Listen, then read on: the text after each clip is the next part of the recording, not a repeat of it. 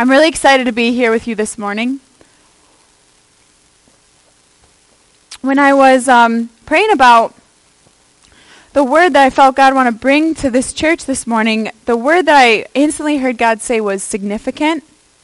And I really felt like what God wanted to say to every person this morning was that you are significant and that this church is significant. So that's kind of where I'm going this morning. And I want us to turn to a scripture in the Bible in 1 Peter 2:9. So if you got your Bibles or your electronics.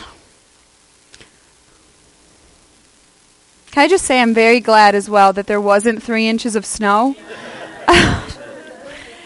Because I was going to have to drive in that snow, and it doesn't really snow in the UK. It's been 4 years, so anyway, I think God stopped the weather just for me to come here this morning. Anyway, so we're in 1 Peter 2:9, and it says this, "But you are a chosen race, a royal priesthood, a holy nation, a people for God's own possession, so that you may proclaim the excellencies of him who has called you out of darkness and into his marvelous light." I love that scripture, and if ever you need to be encouraged in the morning, read that scripture because it's so good. But I wanted to tell you a story. When I moved to Michigan, I'm from Chicago originally. When I moved to Michigan, it was because I went to school at Hope College. Do you guys know?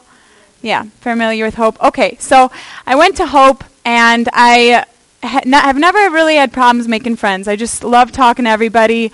If you catch me, I was caught 20 minutes at the front door because I'll talk to everybody. So when I was in school, I roomed with this girl, though, that was a bit more shy. And when this time came around for sororities and fraternities, she really wanted to join one. And I wasn't really interested because I had like a couple of friends from different groups, and I just wasn't really interested in being committed to like one group of friends, but she really wanted to. And so she was like, "Oh, this is what girls do, we rope each other into things." So she's like, "Will you come with me?" And I don't know if you guys are familiar with what sororities are like. Yeah, she laughs, she knows. But anyways, I still can't believe I did it, to be honest. And this was pre-Christ, okay? This was BC. So anyways, so I was like, okay, right, we'll try. And this is how it works, right? You go to one of their events, and you meet the people, the girls in the sorority, and then they go away, and then they talk about all of you guys, and then the next morning, if they like you, this is true, you will wake up and you'll have like a letter under your door that invites you to their next event. But if you didn't get approved or you weren't good enough, you don't get a letter. And so, yeah, can you believe, like, it's terrible. But anyways, it happens. So anyways, we start going to these events. And what started happening was I started getting letters under the door, and my roommate didn't. And it was horrible because I didn't even want to be a part of their group. But my friend really did. And so anyway, I ended up meeting, do you guys know Kayla? She goes to the Point. She's going to be speaking at the Spice Conference. But anyway, I ended up meeting Kayla, and we really connected, and she was in this sorority. So anyway, I ended up joining, and we ended up becoming friends, and then we ended up dropping out of school together and joining the Point. So that's how that all ended. So I really didn't even join, end up being a part of this sorority. But what I want to say is, it's funny how those moments in our life, for my roommate, she didn't end up joining the sorority that year, but the next year she did, and she's happy, and she's married, and she has loads of friends, and it all turned out great. But it was awful. It was awful waking up in the morning, and she didn't have a letter under the door. And it's crazy, I think, how moments like that in our life, in our past, can have such a large impact on how we operate in our future. We can really allow silly moments like that in our life to define us and to define who we are as people.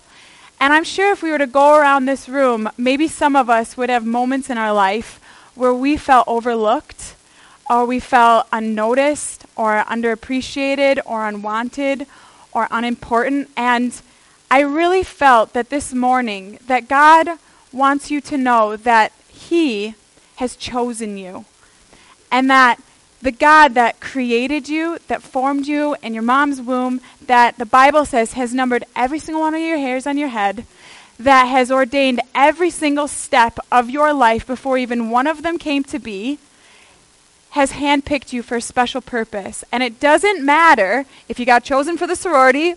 It doesn't matter. It doesn't matter what people have or haven't said about you. It doesn't matter if you got the job or you got somebody else got it. It doesn't matter if your parents favored one of your siblings over you when you were growing up. None of that really matters, because at the end of the day, God is in charge and he's picked you and he's seen you. Amen. Can we give a real good amen for that? And so I really want to unpackage that this morning. So if we could look in our Bibles at Matthew chapter 4, 18 to 22. And I want to unpackage what this whole concept of being chosen and the significance has on our lives. So Matthew 4, 18. Give a yeehaw if you're there. Okay, there we go. Still good. Okay, so here we go.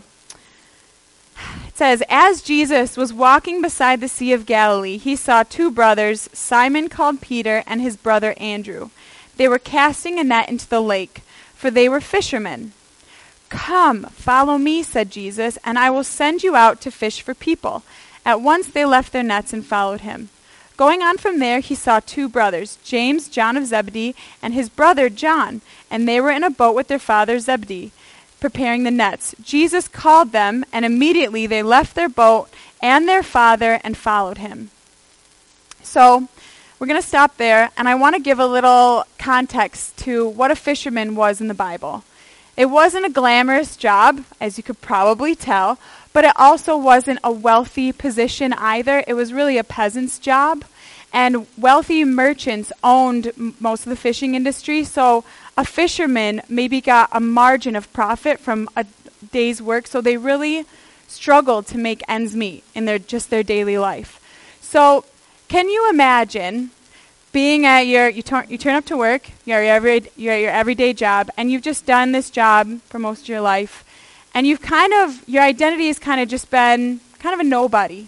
Nobody of like great importance, nobody of great stature. You're just really a peasant, a fisherman.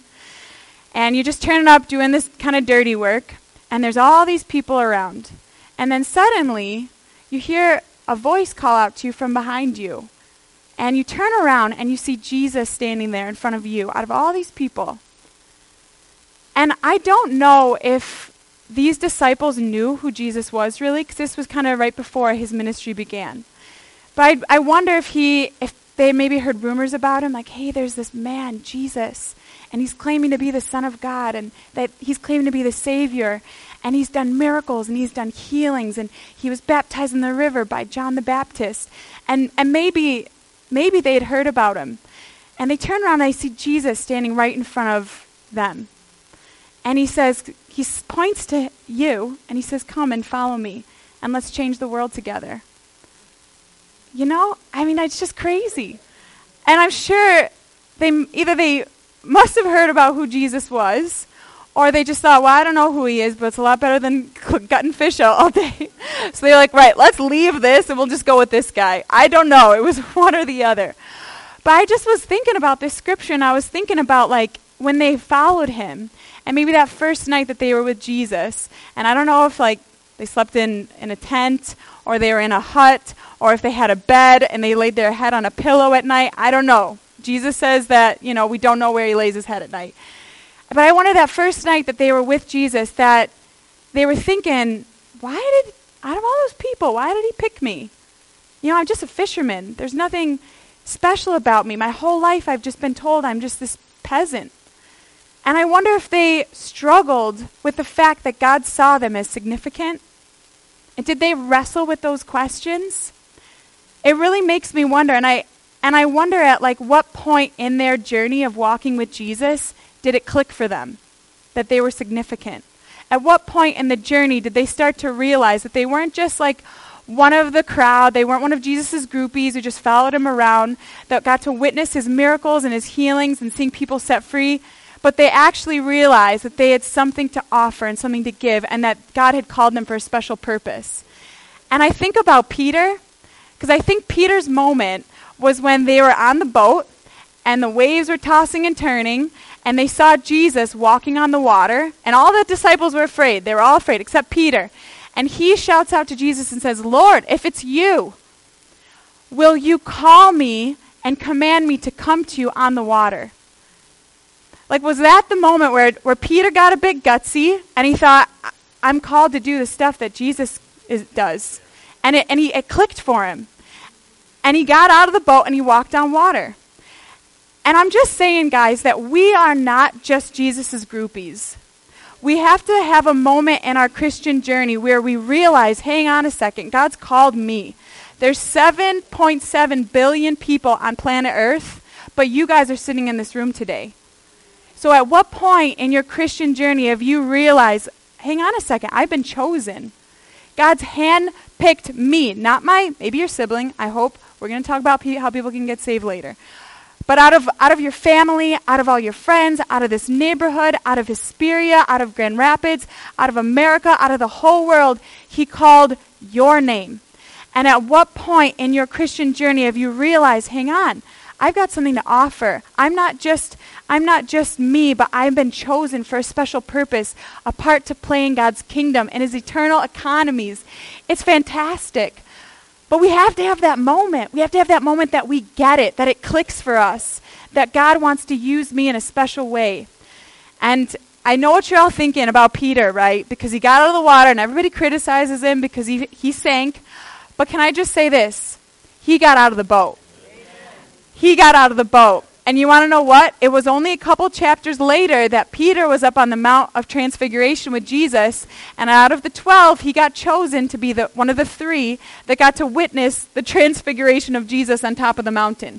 So all I'm saying is Peter was doing something right. He might have sank for a moment, and maybe you've stepped out of the boat and experienced that. But can I just say congratulations for getting out of the boat? Because that's, I feel like, the heart that God's looking for is the people that get it and they click into the gear and they think, I've been called, I've been chosen.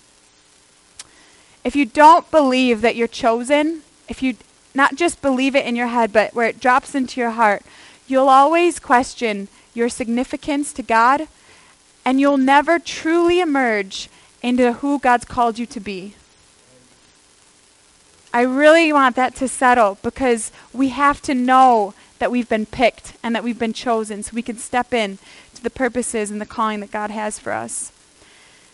In John 15:16, it says this, you didn't choose me, but I chose you. I chose you and appointed you that you would go and bear fruit, and that fruit would remain, so that whatever you ask from the Father in my name, He may give you.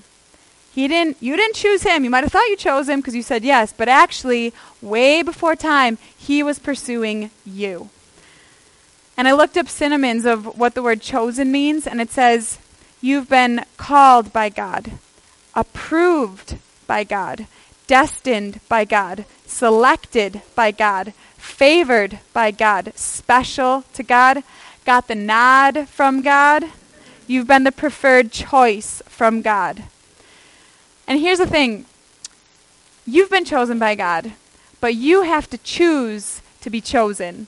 So it's like He's picked you, but you also have to pick yourself. And that's the difference, is God's chosen you, but you have to start to let it click for yourself that, wait a second, He wants to use me.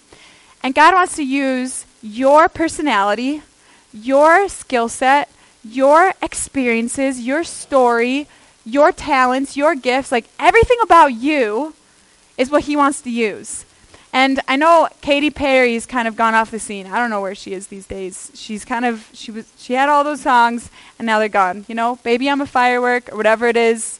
It's a bit old now. But when she was on the scene, I remember listening to this interview about Katy Perry, and they were asking her, like, you know, how she got discovered and all these things. And she was saying that her agents and her producers were talking about her like she kind of wasn't in the room.